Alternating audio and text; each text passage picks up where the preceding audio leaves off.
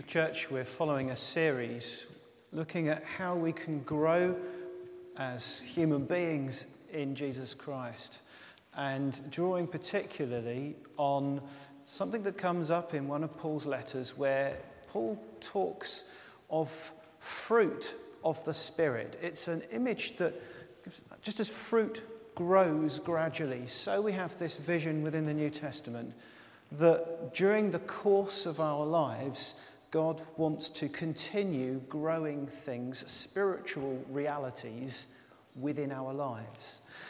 And there is a list, not of different fruits. It's not the plural, it's a singular. When Paul talks about fruit of the Spirit, spiritual fruit, he talks about fruit, but with different aspects of that fruit. So the idea is that as we grow as Christians, all of these things actually grow as reality in our lives. Love, joy, peace, patience, kindness, goodness, faithfulness, gentleness, and self-control. Today we're thinking specifically about joy. Our gospel reading, which Carolyn is going to bring to us now, picks up halfway through a piece of narrative in Luke's gospel, just to paint the picture. Jesus has been talking to his disciples about how being a Christian can be difficult. He warns them it's going to be tough. They're not in for an easy ride. Then he prays for them and sends them out to go and to preach, to take the message of good news to people and to pray for people that they may be healed.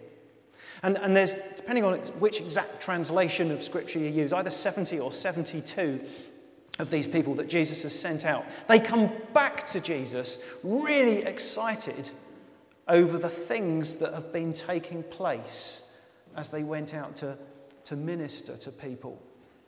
And so we're going to join the story in Luke chapter 10 as the disciples come back and tell Jesus everything that they have seen and heard. Carolyn is going to read to us from Luke chapter 10, verse 17. Thank you, Carolyn.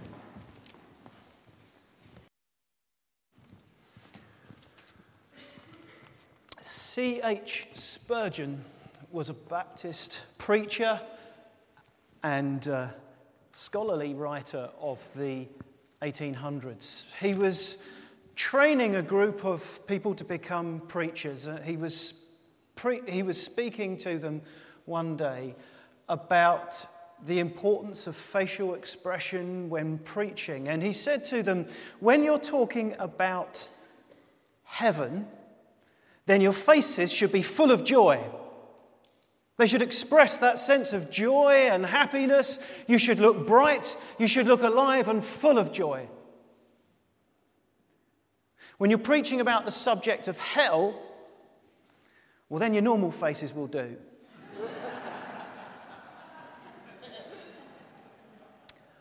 Don't know about you, but I find coming to think about joy as a fruit of the Spirit, coming to think of it as something that God expects to grow in us as Christians alongside these other things, I find that, in fact, the most challenging and the most difficult thing. And the reason why I find it so challenging and so difficult is I look at the other 8. There's 9 in this list. I look at the other 8, love, peace, patience, kindness, goodness, faithfulness, gentleness, and self-control. All of those seem to have something in common that joy does not. Because I think of those things and I think even though I might not feel those things deep inside of me, I can understand how God actually can enable me by his grace to discipline those things. So those things could be realities even though they might not match the way I, or indeed any of us, feel. Just think about it for a moment. Love. Now, you might not feel love. Love can be a feeling, but it's much more than that. And I think we can all kind of get that there will be times when love kicks into action, when you don't perhaps feel it inside, but you know what the right thing is to do. Love makes sacrifices even when it might not feel an emotion inside. Peace, you might not feel at peace, but it's something that somehow you can kind of give, you can bring that about in people, in others. Patience. You might not feel inwardly like being patient, but it can become an action that you're willing to wait, even though it's hard. Kindness. Again, you may not feel like it, but you can do it. Goodness. The same can be said of that. And faithfulness. And gentleness. Self-control. All of those things can be regarded as disciplines, as things that God's Holy Spirit can nurture in us, even when the way we feel inside is telling us something very different. But joy, it strikes me, is quite different. It stands out on its own because I can't think of joy and think of anything other than an apparent feeling and an emotion. And so I think to myself, how do I make sense of that when I just don't feel it inside? Get this from the words of the Methodist funeral service, okay? This is some of the words that are said in the service book at the beginning of a Methodist funeral. In the presence of death, Christ offers us sure ground for hope and confidence and even joy. Now think how the average feeling, the place on the sort of emotional clock is at your average funeral.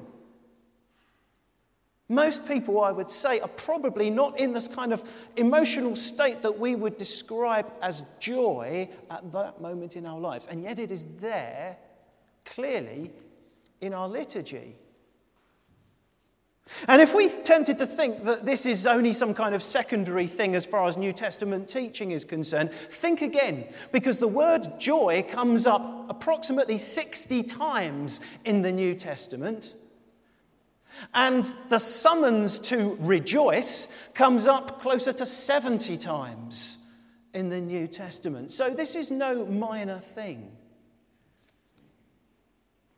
So as I read this, it challenges me to the core because I think, how do I make sense of those times when I don't feel a sense of joy inside, and yet it would seem that if God's Holy Spirit is active within me, there is an expectation on God's part that it ought to be a reality. How do I make sense of that?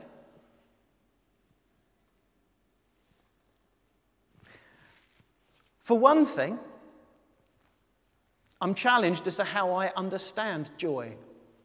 Because I'm tempted to think of it as a feeling, as an emotion. Of course it can be. But when I set it alongside those other 8 gifts of the Spirit, fruit of the Spirit, love, peace, patience, kindness, goodness, faithfulness, gentleness, self-control, it would seem that there is something that goes beyond emotion and feeling. So let's be quite clear.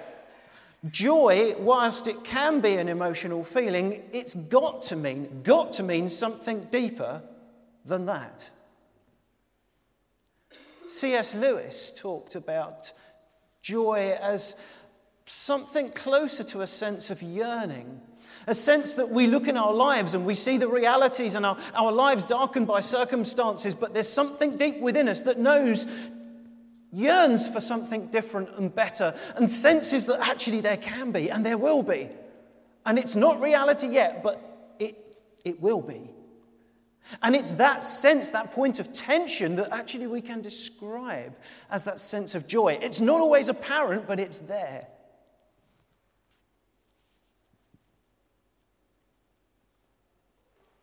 But what about that kind of contrast that we see between stuff going on in our lives, the way we feel, and that challenge to joy, to have joy? Well, what I want to suggest is perhaps it is precisely in that contradiction, or that apparent contradiction, between how we feel and what we read in Scripture that actually gives us a practical way forward. Let me say a bit more about what I mean by that. A couple of weeks ago, when I was preaching here before, I made reference to a great Christian leader called Dr. Martin Lloyd-Jones. He was, for over 30 years, pastor of Westminster Chapel in London. And Martin Lloyd-Jones, who came from a medical background, in 1964, 1965, preached a series of sermons over the course of a year at Westminster Chapel, which eventually became published in the book Spiritual Depression. And in that book, even though it was written over half a century ago now, it still speaks to our contemporary world, I would say. He takes as his central theme this idea that we spend too much time listening to ourselves. We spend too much time listening to our emotions and what our inner feelings are telling us. Whereas Martin Lloyd-Jones says we need to spend less time listening to ourselves and more time talking to ourselves. Now, when he said that, he didn't mean talking to yourselves in the sort of way that, I don't know about you, but if I'm honest, I do. If I'm on my own and I'm saying, Russell, what are you doing? Why did I come upstairs? What did I come into this room for? Oh, yeah, I think I'll make myself a cup of coffee. He's not talking about that kind of talking to yourself. He actually says we need to preach to ourselves. And what he means by that is we don't just present our own thoughts to ourselves. Instead, we actually take the words of Scripture, precisely because they stand in stark contradiction with the way we feel, and we bring those truths of Scripture to bear on our circumstances and on our feelings. He says this: instead of allowing the future and thoughts of it to grip you, talk to yourself. Remind yourself of who you are and what you are, and of what Spirit is within you.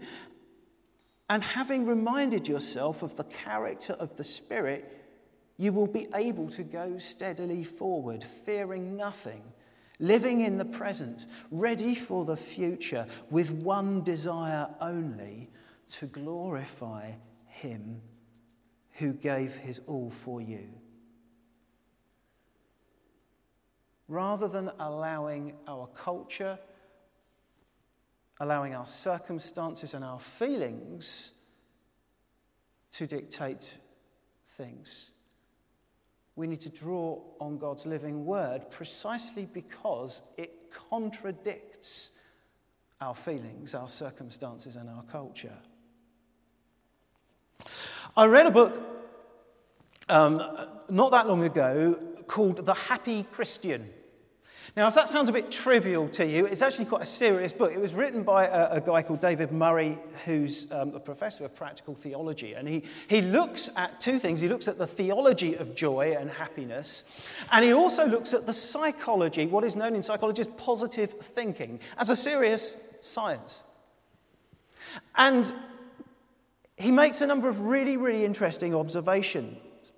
And he begins his discourse on the happy Christian by citing some research. This isn't theological research, this is psychology.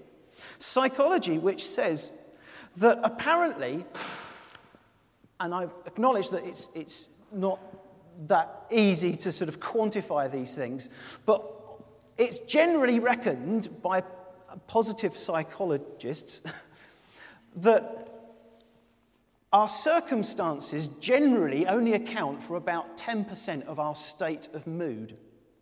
10%. So by circumstances, it could be financial well-being, it could be the state of relationships, how happy you are in your job, in your work, how happy you feel at home. Generally speaking, the circumstances, things external to yourself, those things generally only account for about 10% of your state of mood on average at any given time. So what about the other 90? Well, get this. It's reckoned that about 50%, yes, half of our mood is set genetically. It's in your DNA. You can't do anything about it. It's a lower base. It will move a little bit like that. But generally speaking, all of us have about ourselves a state of psychological disposition that can sort of change, but it's always going to be at a certain ground base. Now, that may bring you comfort. It may not. But that is generally, I can't emphasize strongly enough, generally reckoned as a broad brush figure. So the mathematicians among us will be thinking, what were the other 40%? the other 40%, it is reckoned, of our mood is connected directly to our daily choices and the way that we choose to think. That's quite a wake-up call, isn't it? Now, you could think that's only 40%, or you could think, actually, 40%, that's a huge chunk. If it is the case that the way we feel can be changed, 40%, that's a massive, massive slab of our mood, can be changed by the way we choose to think. Boy, that's huge. That's huge. So, with that in mind, what might it be about the Christian gospel?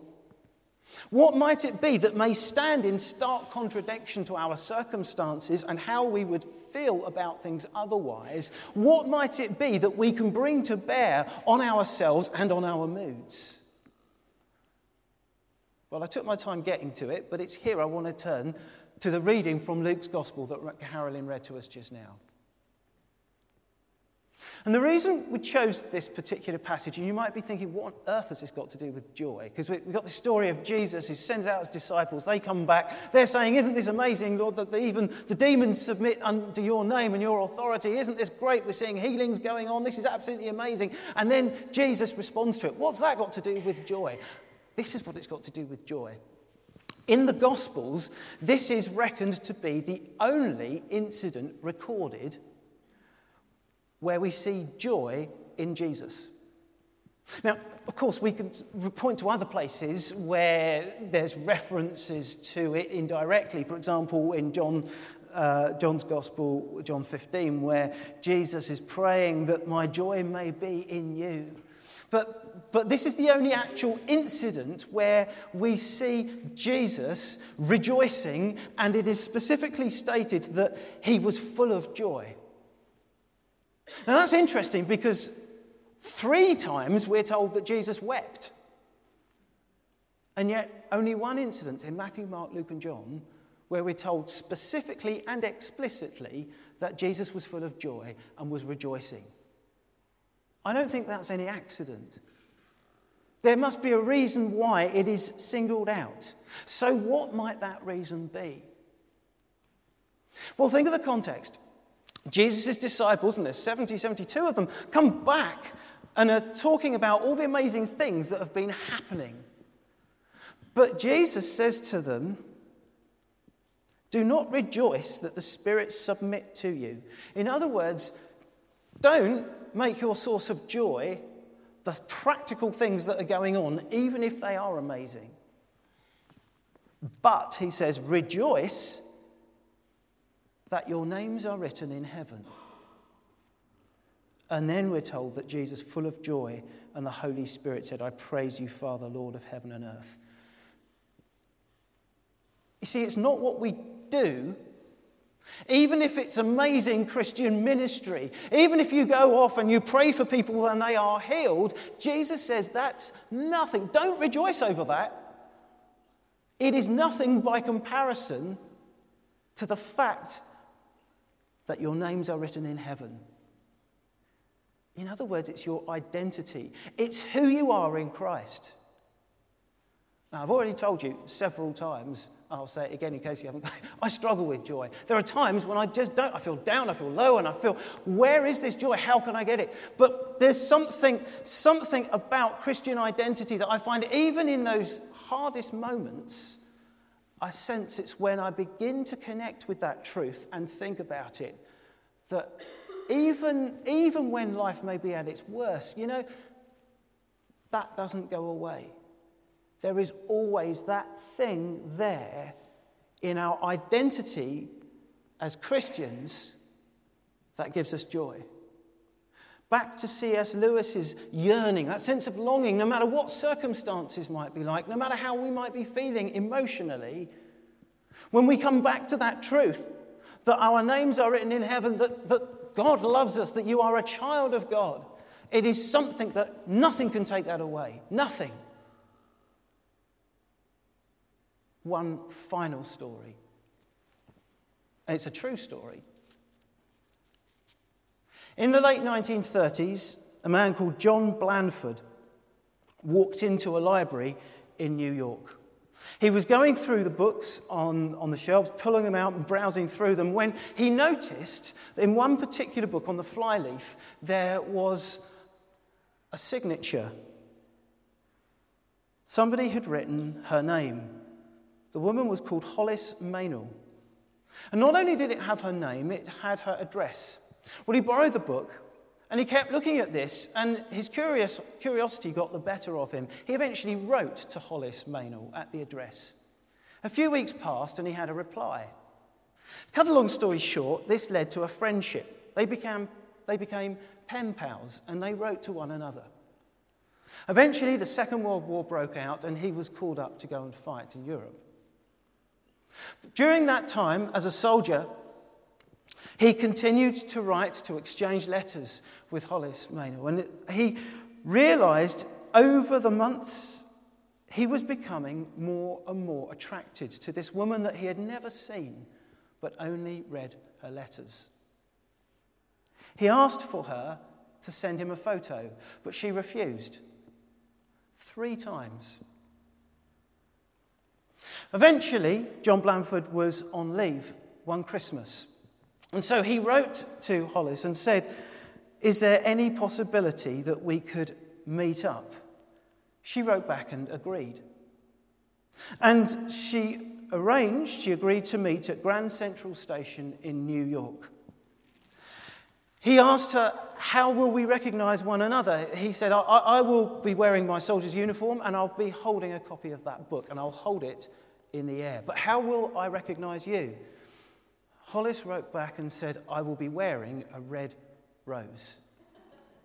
Now, rather than me try and tell the story, let me give it to you in the words of the man himself. Finally, the day came. I walk into Grand Central Station. There are hundreds of people milling around. I'm searching for this woman who has captured my heart, and suddenly, out of the crowd steps a young woman. She has long fair hair and is dressed in green. It seemed as if springtime was bursting out of her. I was captivated, so captivated I omitted to notice that she was not wearing a rose. She smiled at me. She jiggled her hips, and as she walked by, she looked back and said, "Going my way, soldier." I was about to follow her. But suddenly, out of the corner of my eye, I saw the woman wearing the rose. She was older, much older than I had thought she would be. She had a little knitted hat on to keep out the cold and a long brown overcoat that made its way down to sensible flat brown shoes. She wore little round glasses and carried a silver-tipped cane. I desperately wanted to go after the young woman in green, but then I thought, no, this lady has sustained me through the long months of the war. This won't be romance, but it might be something deeper. I did not hesitate. I walked up to the woman with the rose and said, "My name is John Blanford. You must be Hollis Maynell. Could I take you to dinner?" The elderly lady half smiled, half scowled. "Young man," she said, "I have no idea what all this is about. But the young woman in green who just went by begged me to wear this rose. And she said that if you were to invite me to dinner, she will be waiting for you in the big restaurant across the road." Apparently, young man, it was some kind of test. True story. Now, she may have been good looking, but boy, was she clever. You see, she was bright enough to know that though she might have been very physically attractive, the time would come when looks will pass. She knew and she understood that there is something far deeper, far more profound about human relationships than the way that we look. She knew that, and she prized it.